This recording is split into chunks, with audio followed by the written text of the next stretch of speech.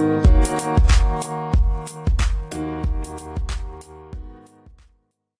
everyone, welcome back to another little bit late episode of the Comics Collective, the weekly podcast where we read and discuss a collection of comic books, a graphic novel, or sometimes just one issue if we're feeling lazy. I am your host, Dallas. And I'm lazy. Exactly. I feel so bad. Okay, why do I feel it's not my fault we got pushed back. First it was your fault, then it was Lexi's fault after. So that's why Lexi's not here. We had to kill her and then hide the body. Yeah. So, yeah.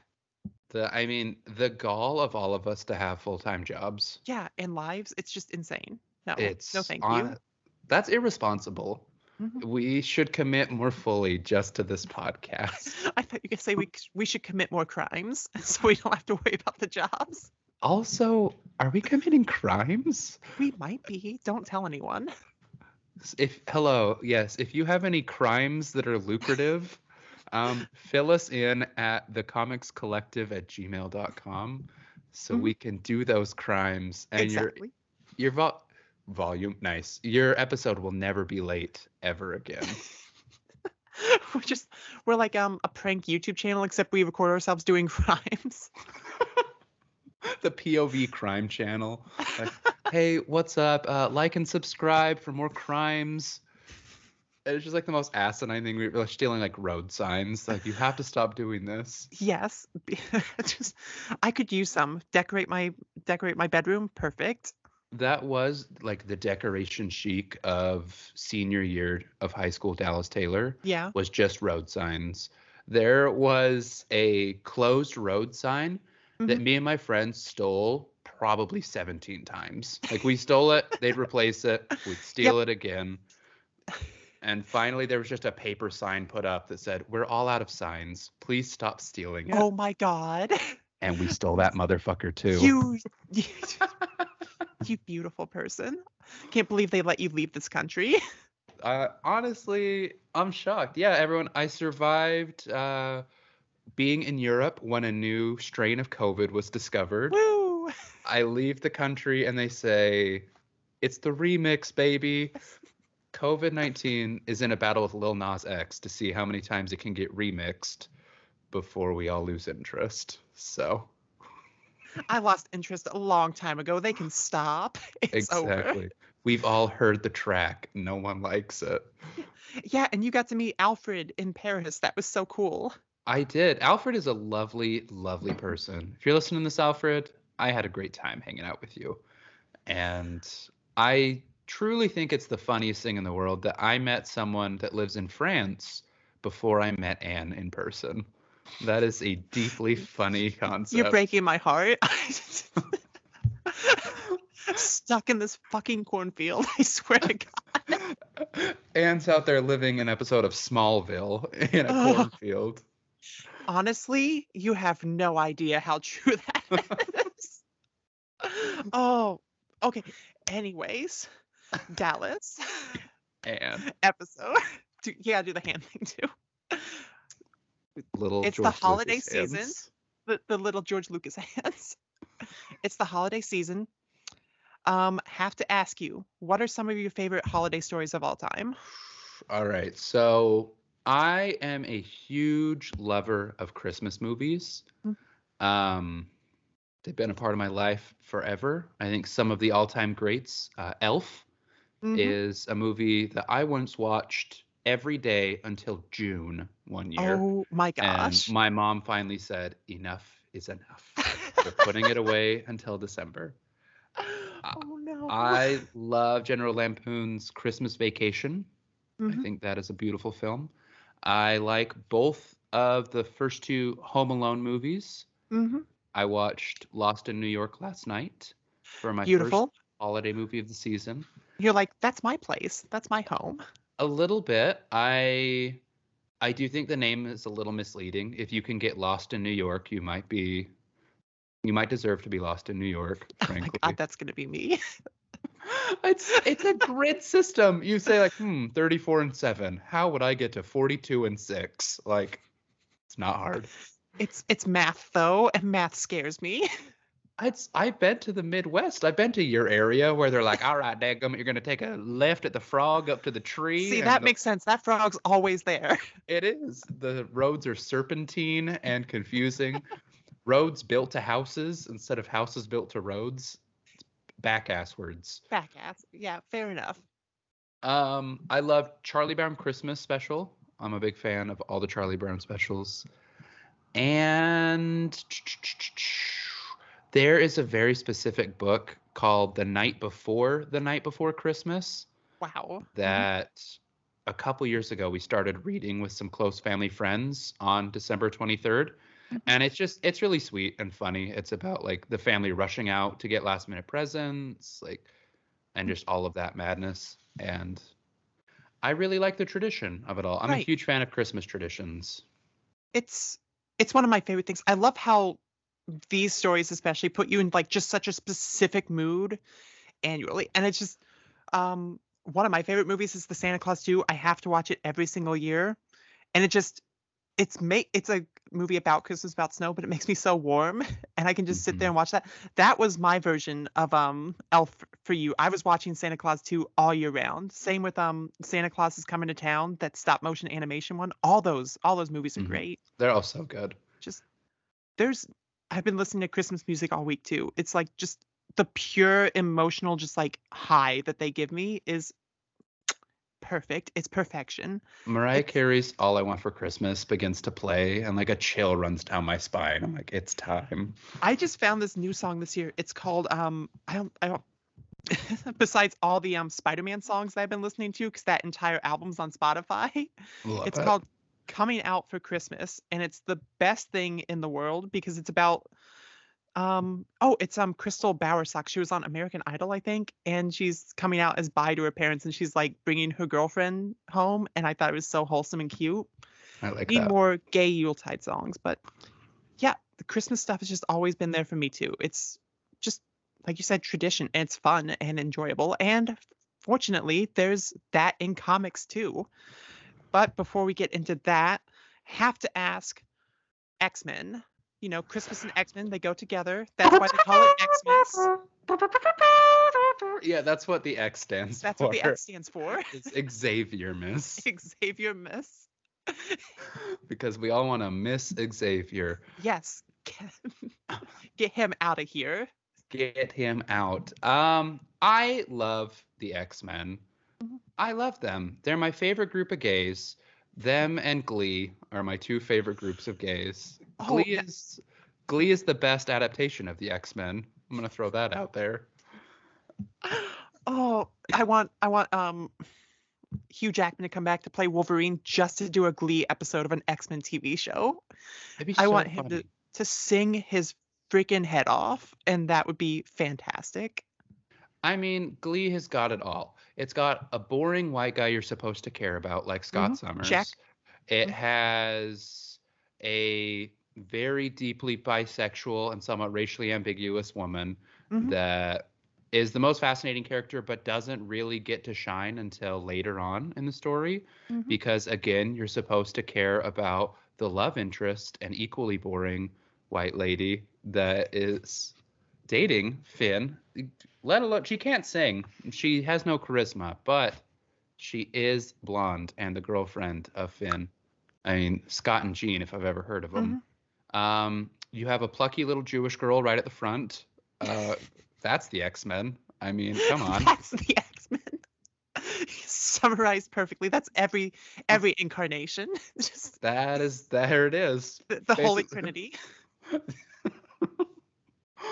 Bunch of you have someone named Kurt that the people hate. Who hates Kurt? No, hold up. Nightcrawler did nothing. Other Kurt I can't comment on. I mean, like, his whole origin is like people screaming like, get him out of this place. Okay, fair. I thought his whole origin is his mother chucking him off a waterfall. So, same thing. Also true. Kurt Hummel's mom died. So basically it's equal. Equal. Equal. Mother dying is equal to yeeting the baby. Same thing. I mean, according to laws in the state of Texas, roughly the same. Oh, Snap. Sad burn. Ooh, it stings. It stings my It insides. stings because it's true. Sorry to our listeners in Texas. Your state is wild to me. And Yeehaw. and I grew up in Utah, so that's an even worse burn. If I think you're back asswards, I'm from Utah, so Oh, yeehaw, yippee-ki-yay. Um, yeah. Back to the X-Men. back to Do the you have X. any favorite X-Men stories?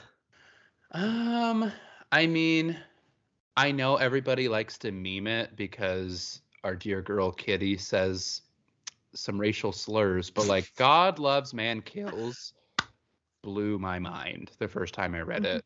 And every time since I've read it, I've been like, oh, there's a reason this is like one Oh of the yeah. quintessential X-Men stories. Hmm. Okay, this rules. The Dark Phoenix saga lives up to the hype. It's camp as hell. It's wonderful, beautiful. E is for Extinction, that first 4 issues of Grant Morrison and Frank Quitely on Hmm. the X-Men. It's marvelous, baby. It is untouched in my mind. Hmm. Uh, House of X Powers of 10 was a watershed moment. I House of remember 10, Powers of X. I will end your whole career. The classic Hox Pox paradigm. Um, I am a huge fan of anytime they go to the Savage Land. That rules pretty Mhm. hard. The original X-Men movies were a huge part of my childhood. X1 and X2, watch the crap out of them. X3, watch it a few times less, but also watch the crap out of it. I will never forget how visceral like Angel cutting off his wings was to me as a Oh my child. gosh. Like seeing like the feathers and the blood. I remember as a kid just being like, I don't really understand the symbolism of what's going on, but I know it's evocative and like this will stay with me forever. What about you? What's your relationship like with the X-Men? Say, my relationship with the X-Men is so weird because I got into them with those movies. Those movies were what Hmm. brought me in, and X-Men Evolution, the TV show, I started watching that at the same time. And the reason I started watching that show is because I found it so much more accessible than the comics were. Mm. Because at the same time I was getting in the movies, I tried to give the comics a whirl, but that time, that moment in history was when the X-Men were going through the decimation. So I picked up, I think, like Mutant Messiah, and it was the why am I thinking the one where Hope is born? Messiah Complex. Oh, that's what I'm not Mutant Messiah, Messiah Complex. That was the book I picked up, and I'm reading it, and I'm looking at all these characters. I'm like, I have no idea who any of these people are, what's going on, why everyone's freaking out. This is the most confusing thing I've ever picked up in my life. And I tried to pick up a visual dictionary because I had that Spider-Man one that really helped me Hmm. with him and his villains. So I'm like, oh, maybe the X-Men one will do the same. Nope. Apocalypse is some nonsense, and It's so is everyone else. I have read so many X-Men comics, and I still couldn't really explain to you what Apocalypse's power is. Uh, He Like has power. gun to my head. Couldn't break it down. Yep. That's that's about the way it is for me too. I just whenever I'm reading a comic with Apocalypse in it, I just kind of accept that he's doing whatever he's doing. It's like if Hmm. he wanted to anamorph into like the Thanos copter, I'd be like, "Yep, that's Apocalypse. That's what he does." That's a big part of X-Men. I think X-Men is like the quintessential comic because you truly just have to go with the flow Oh yeah. Hmm. all the time. You have to just accept like I hope this makes sense down the line because I do not know and I do not understand what is happening. I got to a point eventually where I started to catch on to some things. Like when I started picking up comics regularly, I remember X-Men Schism, that Jason Aaron story. That remains one of my favorite X-Men stories because I really liked the just Wolverine looking at everything they were doing and going, "What the hell are we doing with teaching these kids to be soldiers? That's not what they should be doing. These kids should be out being kids." And you can debate all day long whether Cyclops or Wolverine was right there. It was such a engaging dynamic that just drew me in. And that was one of my first favorite X-Men stories. I followed them through Marvel Now because I don't want to say it's because Bendis was writing them, but they were definitely a little easier to follow around then. It was definitely a little simpler after AVX. The status quo was existent in some way. There wasn't too much shenanigans. But I think it was, House of X and Powers of 10 that really brought me back in and were like, okay, you can be a fan of the X-Men. You can understand what's happening. Also, shout out to Cerebrocast for also making sure I could understand what's happening. That podcast is unparalleled. Oh, yeah. Like Unbelievable. the work that Connor does with Cerebro is inspiring and fun. That is my personal favorite podcast, and I make a podcast. I am not my own favorite podcast. Is anyone their own favorite podcast? No way. There can't be. I will never forget Aziz Ansari talking about the time he went to go visit Kanye West, and Kanye was listening to his own music. No. And Aziz was like, "Is this you?" And Kanye went, "Yep, the track goes hard." And Aziz was like, "That might be my favorite thing I've ever heard in my whole life." Honestly, that's kind of how I feel editing this podcast sometimes. I'm like, the track goes hard. What can I say? Losing my goddamn mind. So to be fair, that's me recommending this to everyone. This is me going up to my grandparents and saying, you should listen to our podcast. You won't understand it, but it goes hard. Exactly. Like the vibes are immaculate, Grandma. Exactly. So important X-Men question. Which X-Men would listen to their own music like Kanye West? Oh, Quentin Quire. True. Very true. I was going to say Monet definitely Yes. listens to her own music, unironically. Unironically, and she like bobs her head along, and she's like doing her little like wiggle in her seat. She's like, yeah, this shit's good. And there are very few other artists on her playlists. Oh yeah, like, no. It's she's all her. she needs. Exactly. Quentin Quire, though, he's the one who bops it at every party he goes to. He goes up to the DJ and specifically requests his own song and goes freaking nuts every time, guaranteed. 100%. He also is really waiting for someone to ask, who is this? Like, what musician is this? And he's like, my time has come. And he's like, it's this really cool little pink-haired guy. He used to be a neo-Nazi, but now he's kind of like a himbo BF. And everyone's like, Mr. Sinister? Mr. It's happened twice in the X-Men. Which isn't a lot, but it's crazy that it's happened twice. Oh, give Mr. Sinister pink hair, please. I'll give him some of his teeth back after today's issue of Hellions, but... Oh, I need to read that. No spoilers. No, don't tell me. It's good. I don't think it's a spoiler to say Mr. Sinister gets beat up in every issue of that series. Oh, yeah. Deserved. Honestly deserved. So true. I think I like my Mr. Sinister how I like my Lucille Bluth. Mm-hmm. I like him funny but deeply terrible. And I think Zeb Wells nails that tone. Perfect. But we are getting off of the era of X-Men we're going to. Pulling back to thinking about my experience with the X-Men, even though I was confused, they do bring me warm fuzzies because it reminds me of that time in my life where I was really excited to get into nerdy stuff. And, just watching X-Men Evolutions, one of my favorite experiences ever. And reading X-Men comics always takes me back to that. So I think that in that way, this X-Men for me has a very similar effect as a lot of Christmas movies and songs. They just take me back to a nice, simpler time where I didn't have to worry about paying rent or student loans or any of that nonsense. And which is very good because today's issue, Uncanny X-Men number 143, is the combination of both of those wonderful things and makes me feel all the warm fuzzies. It's both those things plus Alien. So another part of my childhood, which is very welcome in this issue. It's perfect. It's the perfect issue of X-Men. It kicks all the boring grown-ups out, and you just have straight Kitty Pryde to the veins. I love Kitty Pryde. I'm a huge Kitty Pryde fan. I am too. And I am going to call her Kitty for this whole show because this is when the she was era Kitty. That she's in. She's Kitty right now. I call her Kate when she's a grown-up and calls herself Kate. I'm going to call her Kitty when she's Kitty. Exactly. She's Kitty right now.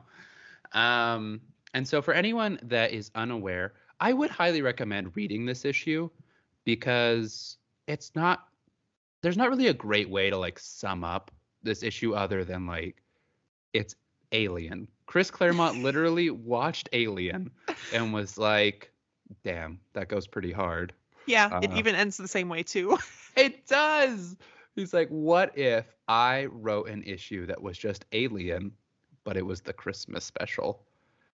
And if that sounds fun to you, if the movie Alien starring Kitty Pryde at Christmas sounds fun to you, this issue is only going to take you like 70, 80 minutes tops to read all of the Chris Claremont dialogue.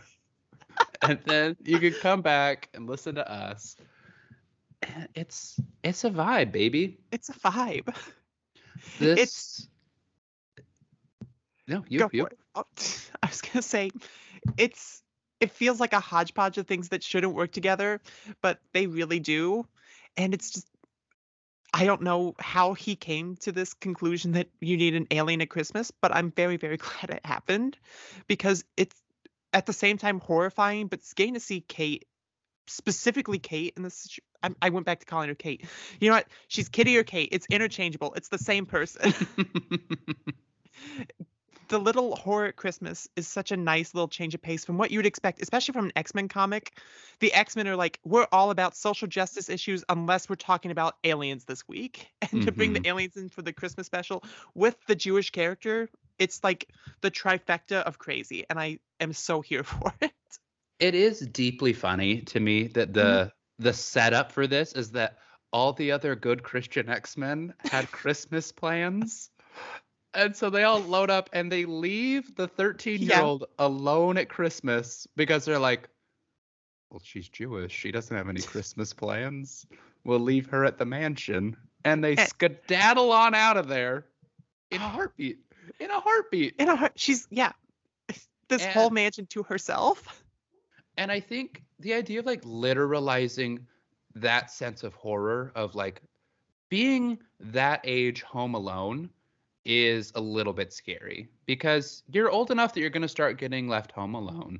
Mhm. You aren't going to have a babysitter. You want to feel all grown up. I remember this feeling, but like it's still a little scary. If anything actually goes wrong, you kind of know you're fucked as a 13-year-old, you know? As much as you want to believe that you're the home alone kid, you're not.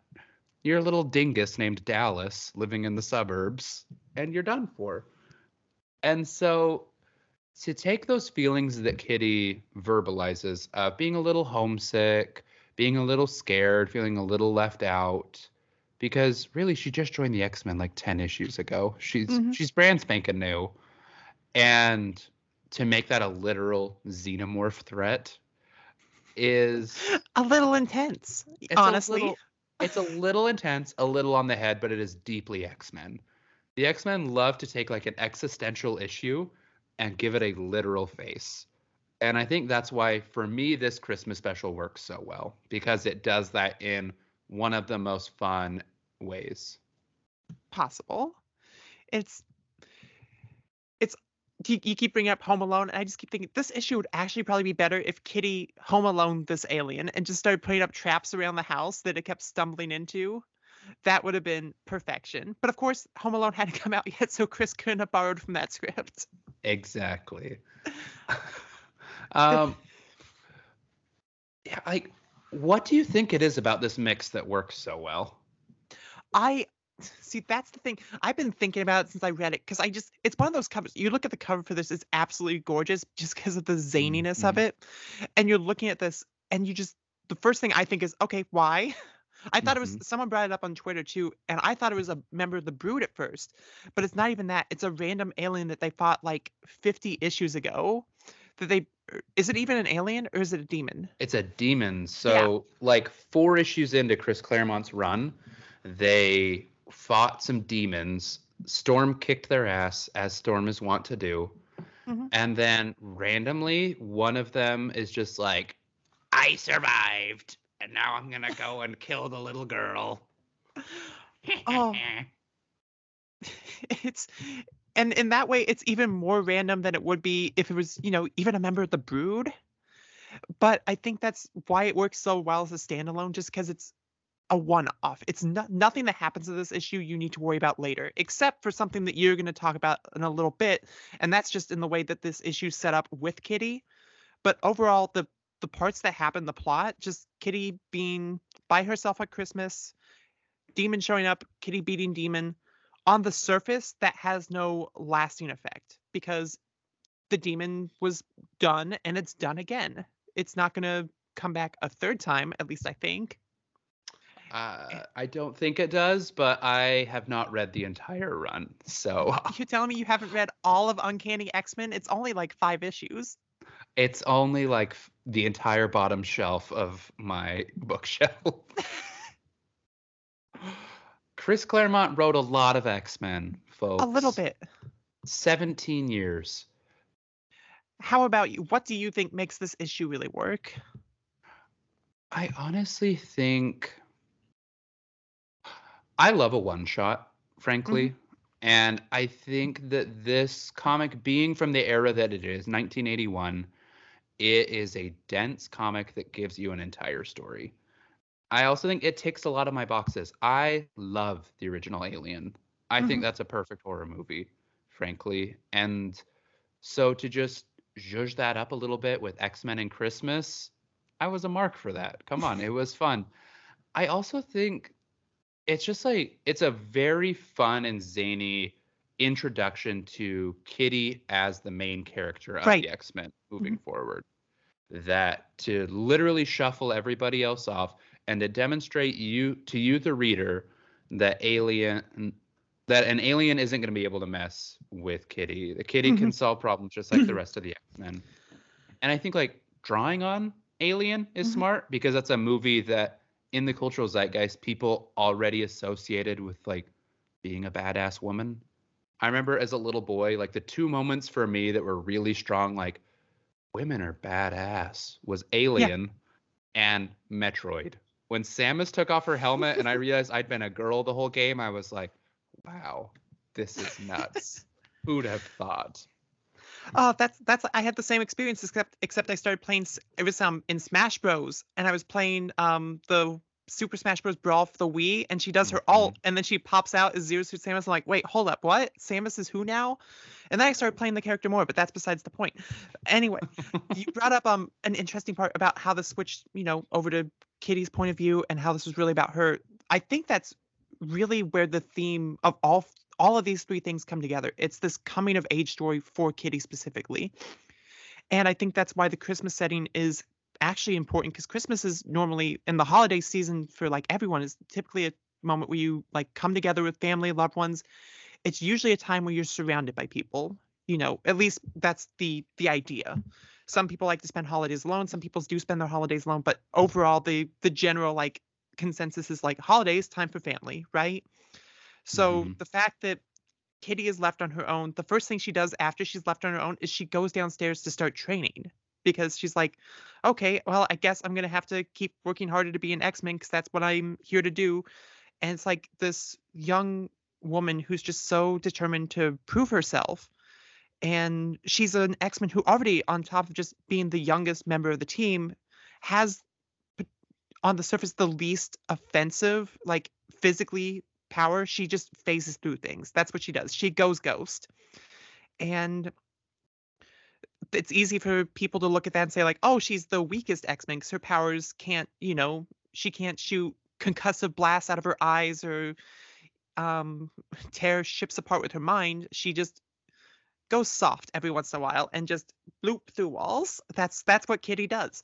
So to put her in the situation where she's on her own on this time where she really doesn't feel like she should be, up against a literal demon, one of the like scariest enemies you could possibly think of for just about anyone who's home alone in the middle of the night, and have her rise out of this, standing tall, standing triumphant to the point where she's no longer training. She's just relaxed, drinking hot chocolate in the seat by the fire because she's like, she's gone through this whole journey where she's like, I don't need to prove myself. I can just take the night off and relax by myself because, I just took out a demon by myself. So I thought that was the little thread that carries this is just Kitty's journey from, sorry, Kitty's journey from young, unassuming girl to young, confident woman. And we see more of that as the series goes on past this. But you brought up this is like the point where that shift happens, right? Mhm. Yeah, so Kitty is introduced in the Dark Phoenix saga The protagonist of Uncanny X-Men up to that point, Jean Grey, Mhm. is killed. Her love interest and other protagonist, Scott Summers, pouts and goes off into the distance until he can find a new woman to make his whole Mhm. identity. And the point of view shifts to predominantly two characters, Storm and Kitty Pryde. And Kitty Pryde becomes the point of view character for the reader. And at this point, I mean, comics are skewed a little older right now, but like 13 years old is like the ideal age for someone Right. to be reading this. It's the target demographic. And I think something that's really revolutionary that Chris Claremont does is he makes that POV character not 15-year-old Peter Parker, but 13-year-old Kitty Pryde, who is smart and plucky, and she's all the things that these readers want to be, and she's a young teenage girl. I I think it's hard to evaluate properly how huge that was in 1981 and how huge it remains. It's still a battle to make anyone that isn't a straight white dude your POV character. Right. And a character like Kitty Pryde paved a path that has allowed so many other significant, important characters to exist because she demonstrated no, people are going to like a good character just because she's a good character, Mhm. right? And I think this issue did a lot to sell Kitty. Her first solo outing, you get to have one of the best little single issue adventures that Chris Claremont had written to date, all starring her. And it's pretty hard to walk away from this issue not feeling like Kitty Pryde might be one of your favorite X-Men. Yeah. That's she's she's always been one of my favorites too. And this is just such a good moment for I love how ingenious she is throughout this whole thing, just trying to get away from this alien. I love the moment where she uses her powers to walk on air too. I talked about that on Mm-hmm. Twitter a little bit. And like that's something that actually makes a lot of sense because if you think about it, if she phased completely, she'd like fall through the floor all the time. So she has to keep like a little of herself solid. So wouldn't it make sense that she could just kind of do that all the time and just walk up invisible stairs, which has to, in theory, look absolutely ridiculous. But I love just I keep going back. It's such a simple moment when she's running down the stairs and she's like, "If I just fall right here, I can sink into the space under the stairs, and it'll have no idea where I went. My scent will just stop, so I can just get in there and hide." And it's only when she peeks back out that the demon actually finds her. So I'm like, "No, that would have worked. You were fine. Stay where you were." And I just the way it's depicted too, where she's halfway through the stairs it's a small moment, but I really love it. I really love that they gave Kitty so much to stand out here. And when the issue started with her going over the Blackbird with Professor X so many times until she got it, the fact they brought that back in at the end to be the reason she actually ends up killing the demon. It's like poetry. It rhymes. It rhymes. It rhymes. It's she's just lovable, and she's definitely one of those characters you could feel that Chris Claremont loved very, very dearly, and most of the time did her really, really did her justice. Slips a She's couple times, but Chris Claremont is, for anyone that hasn't read a big chunk of Chris Claremont comics, Chris Claremont wants to do right so bad and definitely oversteps sometimes. Mhm. I don't know, maybe I'm making excuses for another white guy, but like it does feel like it's coming from a place of love. Just kind Yeah. of like, ooh, Chris, that ooh, not your best thing. It doesn't always age perfectly. I keep thinking about that moment, that specific moment from, God Loves Man Kills, and I'm like, I can't believe that he got that through Marvel editorial, but he couldn't get a single gay through. He Not a tried his single one. best.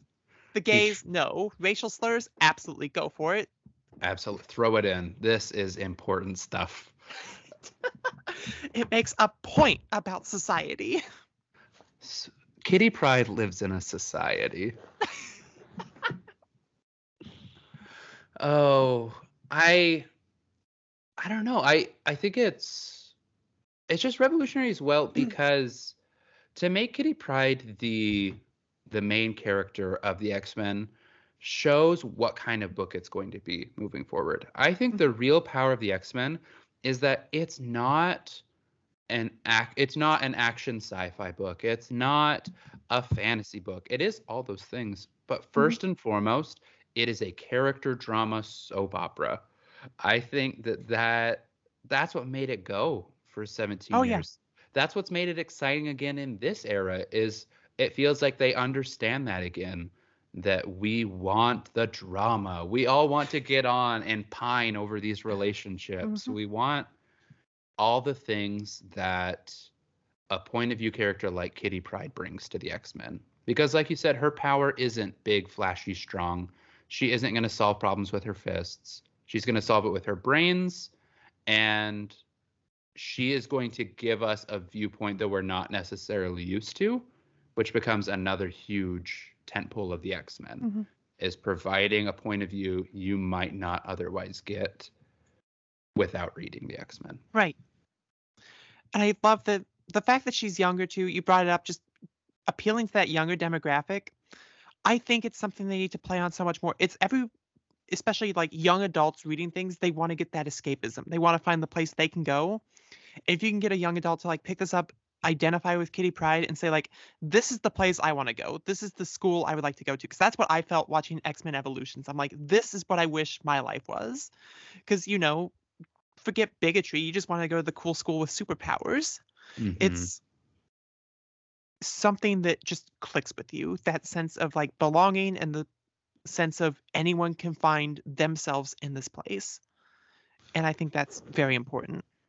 I think that's beautiful. And I think it's also beautiful that Kitty has to work hard to feel at home, and just the next issue after this, there's immediately like a misunderstanding where Nightcrawler and Wolverine tease Kitty about all the damage she did, and like it hurts her feelings and she runs off, and it's like, yeah, that is a little bit how it is though. That's what it feels like to be 13, is if a single adult looks at me and acknowledges I exist, I will cry. I'm still there. I'm still in that phase. Yeah. I truly am that same little boy. I want to talk just a second before we get on to anything else. The artwork in this series. I love classic artwork like this, and it's it was John Byrne. It says Chris Claremont and John Byrne did the penciling, and Terry Austin did the inks. I just think the classic comics are so smooth, especially in coloring. I love the little, just how solid the blacks look. The colors pop so well, and I keep thinking back to the scenes where like the background of the panels change colors, especially the scene where the demon pops up in front of Kitty for the first time. It's just this giant purple trapezoid to make things like striking and shocking, and the little bits where he'll just flash red in the background for no reason. It's small little things that don't happen as much anymore, but they definitely add to the mood of the story, I think. And it's pretty to look at. It's classic for a reason. Yeah, I super agree. This book is definitely an artifact of the sort of classic comics. And something you brought up before we got on air is that we have read predominantly modern comics. And even modern in like the post Fraction Aha Hawkeye era, which we'll talk about next week. Spoiler, everybody. But we are used to really decompressed stories. We're used to light dialogue, snappy dialogue. And that is not what this is. The word overwrought could very easily be applied to this sort of classic 1980s Chris Claremont comic book. But it's a style in and of itself. It's a style that I love. I love the narration. I love the thought bubbles. I love that at any given moment, you know exactly what everybody is thinking at any given time. I don't know. It feels immediately like a classic comic book, and it transports me in a way that sometimes modern comics don't.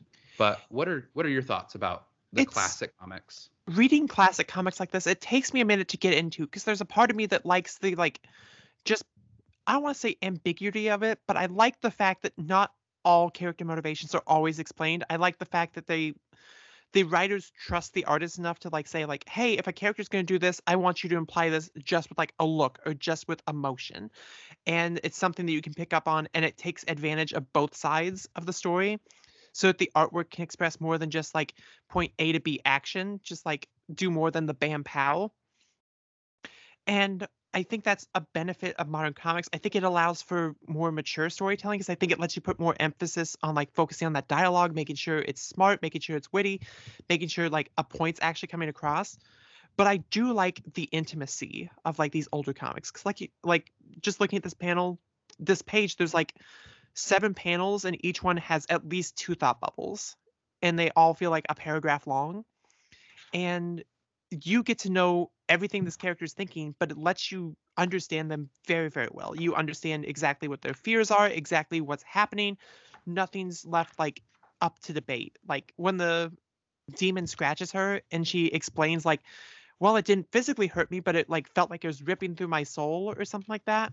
That's something that like in a modern comic they might have just shown it and like her express for just a minute that it hurt, but then move on past it because the pacing of the story has to stay consistent. These were comics that were happy to have a slow pace and to let that one issue just kind of simmer and burn. And I think that's definitely something that was I'm not even sure if I would say it's lost in modern comics because I think they achieve the same thing just 2 different ways. And it takes a little bit of a switch in my brain to go between the two sometimes. I agree. I also think sometimes it helps me to adjust my mind Mhm. where when it takes me so much longer to read a classic issue of something, sometimes I feel like, oh my gosh, like I'm never going to get through this. You know what I mean? Yeah. Um, and but I kind of have to reframe where like I have accepted with a modern comic, if I want a full story, I'm going to have to read a trade paperback. I'm going to have to read 6 issues, and that's going to take me an hour, you know? Or I can read 1 to 2 classic issues, Mhm. which will similarly take me about an hour, but that's the whole story. You know, in Stan Lee and Steve Ditko's greatest story, If This Be My Destiny, it's 3 issues long, but it's arguably one of the best Spider-Man stories of all time. You know, it takes you about an hour to read. You get all these stakes, these ups and downs. And so this single issue of Kitty Pryde running from this alien, it might feel a little slow. It might feel a little overwrought, but I think all of the same magic of comic books is there. But I super agree with what you said about like the intimacy of living in the heads of these characters. I think there's a reason that these characters have stood the test of time and why they are so beloved. And it's because we've literally spent more time with them than we Mhm. have any of these modern Oh characters. yeah. Mhm. I understand fully who Peter Parker is as a person, who Kitty Pryde is as a person, who Aurora is as a person, you know, because of these thought balloons, because they are explaining to me who they are Mhm. in a way that doesn't happen anymore. Yeah, but it's good that we do have that because it lets them be building blocks for the new characters. It lets them kind of take that back seat and lets the new characters bounce off them. Because once you have that solid framework, you understand how these characters are almost always going to react, and that gives you a place to build from. And I think that's why we still have so many new and iconic characters coming out like every year from the X-Men line. It's just there's such a solid place for them to start, and I'm not sure if it would have been that if they had told these comics any other way. I agree. And yeah, there's just a lot indebted to these comics that makes my heart happy, you know. The modern characters that I love, I feel like exist because Kitty Pryde exists. Mhm. The character that jumps to mind for me is Kamala Khan. I love Miss Marvel. I love that original run of Miss Marvel Oh, by yeah. G. Willow Wilson. Those 10 trade paperbacks have been read many, many, many times. And I feel like I know Kamala because she is treated like Kitty. We get to see her inner workings. We get to see her family. We get to see how she feels about the events that happen around her. And that's a trend that's begun with this story we read today. And so I will forever feel indebted and thankful for this specific era of X-Men Mhm. because it gave me that. Isn't it amazing looking at like just one single comic? Like this came out it's just one comic, 1 month, 1 week, 1 day, a single issue, 23 pages long, and it just set the stage for so much to come, whether they knew it at the time or not, or whether everyone now looking back knows it or not. It's just so much that we enjoy can come from so little, and I think that's an incredible power. That's an incredible gift. Yeah, it's great. It really is. My one question for you coming out of this, and is what do you think is Kitty Pryde's X factor that makes her such a beloved character? A lot of people Oh, cite her as their favorite X person. hmm What do you think is the reason for that? I I kind of want to. This is a hard one. I almost want to say that she has like the Did you ever watch Happy Days? I was gonna I say did she not. kind of feels like the Joni to me. Like she's the character that we knew as this kid, but we got to watch her grow up and see her go through all the different phases in her life. And that just the more time you spend with a character, just naturally you're gonna cling to them more. And any character I think that comics readers have seen grow up, they're gonna cling to more. And I think that's one of the reasons like um because it's an experience that's shared. It's an experience that endears you to them and makes them feel like family to you because you get to watch your own family grow and change. And if you watch a character grow and change, it's going to be the same. You get to see where they started, all the hardships they faced along the way, and be proud of the person they are now. And I think it's one of the reasons why people react so negatively towards just aging up characters like, John Kent, because there's a magic in seeing these characters start one way and grow into something different. And I think that's what Kitty has. I think undoubtedly. I don't know if there's another X-Men who's even kind of close to what she's given us. Yeah, I agree with that wholeheartedly. Say, my question for you, and I'm looking at the the questions that was sent in just to make sure I'm not stepping on any toes here. But if you had to do a modern remake of this comic, let's say like a modern homage, which young mutant do you think would fit this role very well? Just someone home alone on, I don't know, Krakoa and just um let's say we did Alien already, so let's say like the Predator shows up and it's just hunting one single mutant. Who are you picking for your next Christmas special? I mean, Gabby Kinney is going to be the perfect Home Alone with the Predator kid. Oh my god. Gabby Kinney, get Vita Ayala on the line. Vita, I will not sue. Please. Please give me Gabby Kinney versus the Predator Home Alone Christmas special.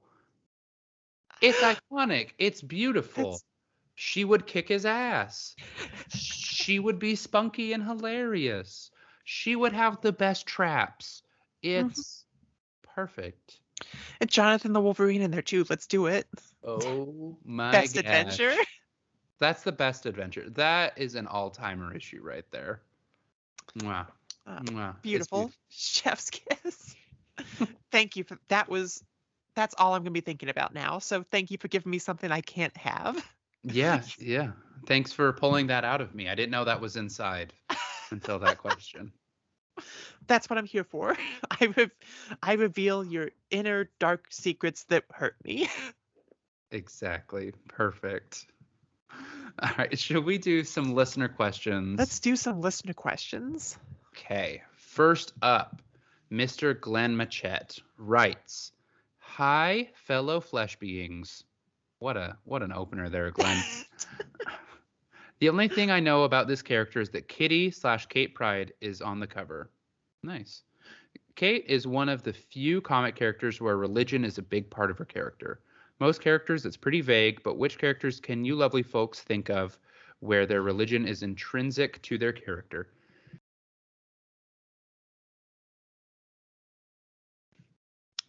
Also, ask Anne if she knows what living with death is yet. Yes, I do, Glenn. We talked about this. Thank you very much. You asked me the last time. Stop putting me on the spot like this.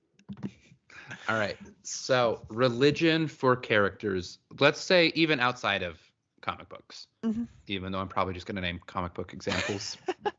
But the one that springs to mind is like the Catholicism of Daredevil is always a very big deal. Oh, yeah. I mean, I would say the Judaism of Peter Parker is a pretty big deal, but Marvel are cowards. Marvel doesn't agree. And won't give that to me. Just please. Let me have it. I'm trying to think. There's a few I can think of. We brought up Kamala Khan earlier, and I'm not sure if her religion is as strong to like a point to her as it is to like Daredevil per se. But it's one of the few that I can think of like instantly. That's where my mind goes. And I also think of what is Dust's name from New X-Men? Ooh, I would have known if you didn't ask. It's Soraya. Soraya, yes. Soraya, yes. Hers I remember very specifically because her in the first couple arcs of that story, her and it's not Jolt, Surge? Yeah, Surge.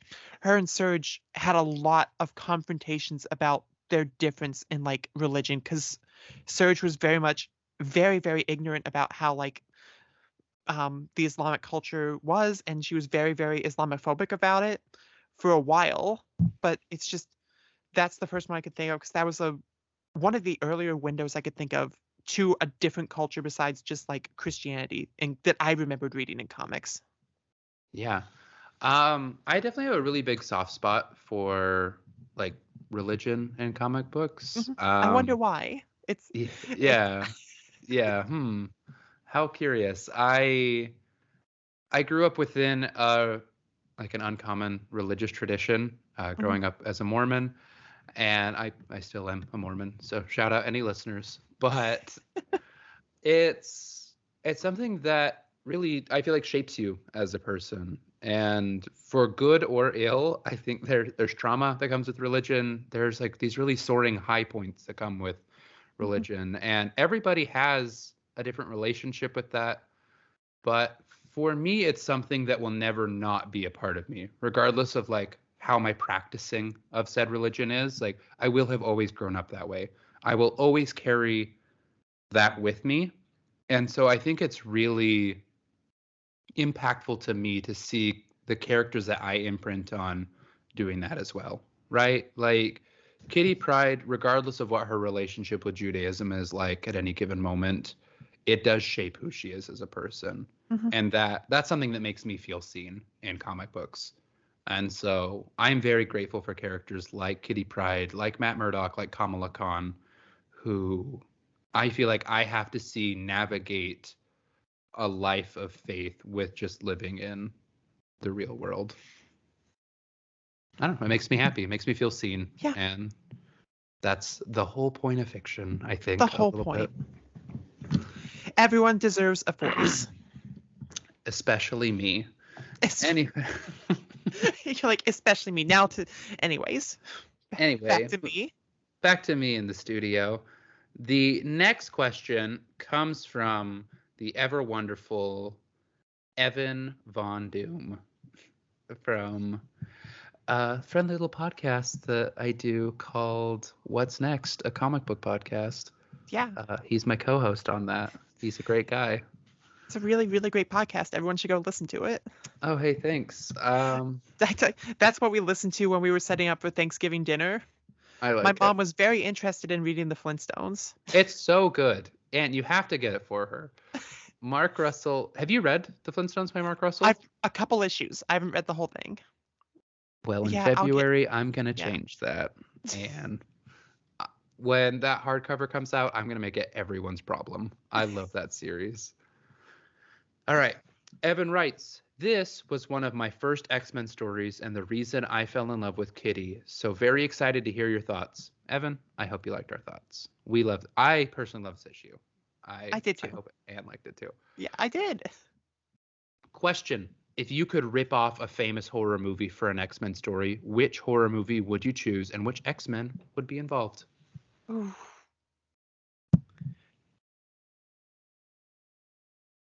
Do you have one off the top of your head? Because I'm still thinking about it. All right. So first things first, greatest horror movie of all time, Scream. I have a lot of favorite horror movies, but the one that comes to mind is Scream. I think the blend of like humor and horror and just I love slashers. I think that'd be really fun to do an homage to that on Krakoa or at the mansion, wherever you want to do it. And I think our last girl has got to be probably Esme Cuckoo. And behind the Scream mask is Quentin Quire. That would be. I'm just picturing like, what if it's just the Cuckoos? It's just all the Cuckoos. It's the in Cuckoos Scream. are the cast of Scream, and Quentin is behind that stupid mask, and Glob is also behind the mask. So I guess spoilers for Scream. It is a very old movie, and you'll be like, wait, how did I not notice that it was Glob under there? It's like it was so obvious. He had pink goo poking out. How did I not see it? I think, you said the word slasher and it like hit me. It's like, what if we had a slasher where the killer was one of the Wolverine family and they're trying to figure out who it is? It'd be like so fun. Yeah. I heard a snicked and then bleh, that's it. Bleh. Bleh. That feels like something that like maybe Akihiro just does is like a Halloween gag. It's just like, I'm gonna go around and just stab a few people. We can bring him back, so what's the point? A murder mystery party with all of the Healing Factor mutants, hosted by the Wolverine family. Hosted. Logan does not want to be there. He doesn't. Gabby was the one who threw it all together. She had to bring everyone. They fought tooth and nail, but they did it because Gabby. And she holds it over their head. She's like, I was recently dead, you assholes, you have to give me this. We thinking about like just different horror movies, there's already so many that play into X-Men. We already have the aliens, they're the Brood. We already have Terminator, that's the freaking Sentinels that keep coming back in time to kill everyone. Also Cable. Cable is also just Cable. The Terminator. He is the Terminator. He's John Connor. Everyone else is the Terminator. Oh, but we brought up Predator earlier. What about like a Predator versus Danny Moonstar? Or did I say her name? Moonstone? Sorry. Moonstar. Okay. Yeah, I don't know why I blanked on that. I love Danny. She's pretty great. That would be fun. Honestly, all the New Mutants. I feel like the New Mutants are very set up to be horror stars, which would be fun. Have you seen The Autopsy of Jane Doe? No. Watch The Autopsy of Jane Doe. It's one of my favorite horror movies of the last decade. It's so good. It's like one of those movies that's really good the first time you watch it because the mystery is so thick. But I was thinking, like, that's what the trial of Magneto should have been. They should have been, like, trying to figure out how Scarlet Witch died, and then all these witchy things start happening, and they, like, oh, no, she's killing us from the grave. And that's basically what the Autopsy of Jane Doe is. It's just a dead witch doing dead witchy things, and it's great.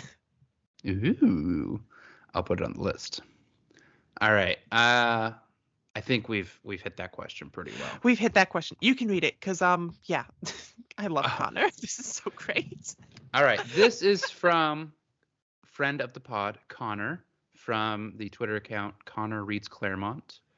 He is a great fellow. And he wrote us a tome, all right? Ooh. And I'm going to read it because it's well worth it. After her introduction during the course of the Dark Phoenix saga, and with her integration into the team happening in its immediate aftermath, Kitty Pryde has always struck me as an interesting choice as a new addition to the cast. While the nature of her arrival at the Xavier Institute is dubious at best, shout out telepathic mind control, the issue in which she actually arrives at the school, Uncanny X-Men number 138, functions as something of a recap of the entire X-Men mythos up to this point. As told by Scott in his grief following Phoenix's Jean's death on the moon, while her arrival at the end of the book can be read as something of a hopeful turn, I'm prone to reading Uncanny X-Men 138 as a condemnation of Charles and his failures as steward of the original X-Men, the only other class of student-age members of the team, as Scott narrates the cascading failures and repeated traumas of his life as an X-Man. Keeping this reading in mind, Kitty's arrival at the school feels more like, to be frank, an oh fuck moment than it does something to look forward to. Coupled with the reality that she's arrived immediately following the death of the last teenage girl Charles failed, I can't help but wonder if Claremont didn't intend Kitty to be more than the wide-eyed ingenue, but as another opportunity to point to the flaws of Charles. Good work. Uncanny X-Men 141 to 142 focuses on the Days of Future Past, a dystopian future where Kitty, a pointedly Jewish character before even Magneto's character heritage was fully confirmed, is forced to survive in a concentration camp / mutant ghetto. To call it bleak would be glib. Here, pass it off. I can take the next one. All right. Anyway, the next two paragraphs. And all of this, sorry for my long preamble, brings us to Uncanny X-Men number 143, in which Kitty, a child, left alone at the mansion, is attacked by a dimension-invading, oh boy, Nagari demon, which is a whole other thing born of Chuck's failures to protect, support his wards. I love it when people call Charles Chuck. It's my favorite. Skipping over the plot device of Jewish girl is left alone in the first place because it is Christmas, the fact that Kitty, sent to a school to supposedly learn and grow and be safe, is immediately endangered by a goddamn demon. When she ultimately comes out on top, it is a close call. My question, about time, huh? No, that's actually, and I'm not just saying that, to you both is this. Is it better to emotionally invest in Uncanny X-Men number 143 as a sigil of Kitty's heroism, or are there benefits to derive from reading it as an omen for the fate that awaits the latest child left in Xavier's care? How do these readings characterize the rest of Kitty's arcs across the Claremont run and beyond? And perhaps more bluntly, is Kitty Pryde a tragic hero? What a thoughtful and provocative question. Yeah. Why doesn't everyone put that work into our questions? Like, Yeah. the Come bar on. has just been raised. Glenn, you're no longer allowed to ask if we just know about something at the end as a barb. You have to write us an essay laying out everything you know about whatever we're talking about, regardless of if you've read it or not, Glenn. I expect it on my desk by Monday. Exactly. And proofread, and I would like 5 signatures from friends showing that they read over and signed off on your work. Oh my god. He's no. Anyway, what do you think? Do you think that there's benefits to be gathered here from looking at this as a bit of a dark omen for everything that's going to come? I'm not gonna lie, I had not read it that way at all before this, but I've been thinking about it all day since Connor sent it our way. Mm-hmm. And I think it's a really, really interesting reading. I'm not gonna lie, I think I'm a little more prone to see Charles as like kind of a bitch than like a villain, if that makes sense.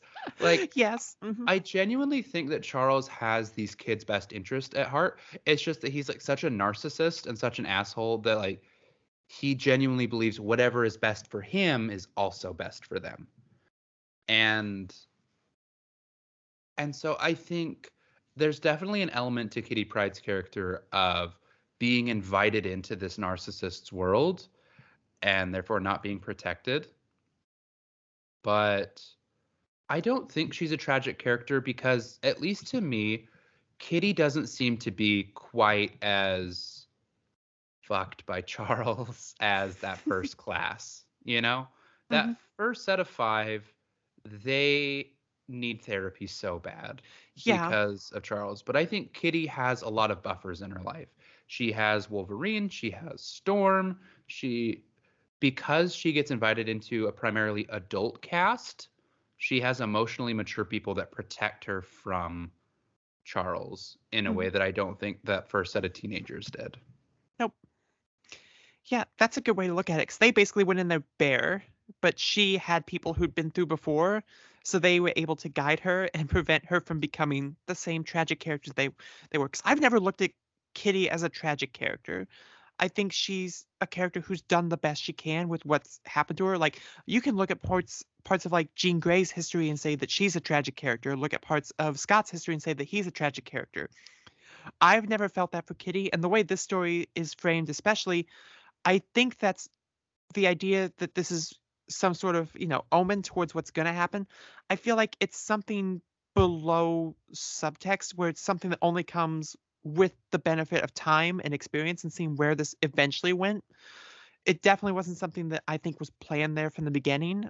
I think at best, maybe it's just like to point out, like, oh, look, they just look at how like thoughtless it was to just leave her home alone because that's really rude to just leave the one Jewish girl home just because it's Christmas. But I think that's about where it stops. I don't think it plays in any deeper than that until you get to the stories in the future and you start to look back. But that's not intentional text to me. That's just using further context later down the line to draw more conclusions from something that you've already read. So if that makes sense, it's something that I think was definitely meant to be a triumphant, heroic moment, and that's the way I read it. But I see how you can pull those other conclusions from it as well, just based on everything that happens after. I agree. And I think that's half the fun of Yeah. these old X-Men issues is that there are so many readings. It's such a dense text. Yeah, this is one of the I don't feel like it's over text necessarily. I think it's something that's inferred from later on. Like the cool thing about comics is they just go on for so long that the history becomes so storied and so varied, and it can add to text that comes in earlier. Like once you see where a story's going, you can go back and add things, even if they weren't intended there. You can add things to that reading because every time you read through something, it's subjective based on your own experiences, and if you've experienced what the future holds, then it's going to change how you look at the older stories. So I can definitely see knowing where things go, getting a little bit more of an ominous omen here, from just, oh, Charles is just reckless again. I definitely don't think it was intended necessarily that strongly in the first writing or the first reading of it, but I can definitely understand how this came to be.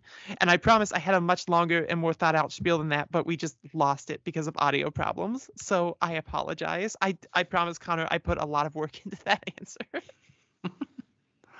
I was also very intelligent off mic too. You're just gonna have to take my word Shut for it. up. But there was definitely like 30 minutes of audio removed from this where I'm I was screaming. deeply intelligent and thought provoking, and just sadly all you got was my tomfoolery and my little earnest moment about why I like characters being religious that See, you could all deal with. this is why we fight. This is this is something happens and you're like, oh, and under the bus time, let's go. Bam, bam, bam. And we're friends because we both love titties. I swear to fucking God. You and I, we're not so different, Spider-Man. I wish I'd never shared that meme. I'm going back in time and shooting myself. So funny. So funny. Oh. Dear listener, thank you for being part of our inside joke we're not going to explain. It's a good way to sum up this whole podcast, frankly. Yeah, just inside jokes that we don't explain. Yeah, we have a fun time. I hope you do too. And if you like that fun time and you want to hear more from us, all the off-camera stuff. We have we actually didn't lose it. It's just special. You have to DM us about it. Exactly. It's actually a Patreon exclusive. Pay me $400 a week, and you can have the before we push record recordings where all the juiciest bits come out. Honestly, worth it for $400 a week. Honestly, yeah, that's where the real spice comes out. That's where we talk about liking comics written by the Toms. And we're canceled. Thank you for that. I appreciate it. This has been the final episode of the Comics Collective. I can see the hordes coming down the street now. Oh, is that Gavroche in the front? Oh, what a charming little man. Oh my God. Poor little guy's dead as a doornail. If you like these antics, feel free to follow our Twitter account at CMX Collective, or you can find each of us at Dallas_comics, at Ann Comics, and at Lexi Taylor _123. And if you enjoyed the show and want to show your support, please go to Apple Podcasts or wherever you're listening and give us a 5-star review, and we'll read it off on the show. Like, Whoever wants to write one next week. booyah! You We're little so charmers. awesome. We love you. We appreciate all the reviews and all the love. Good people. And honestly, if you don't leave a review, we still appreciate the fact that you're here. It's awesome. It is true. It's been really fun to build this little community, and the show has grown a lot over the year, and we appreciate you. Thank you so much.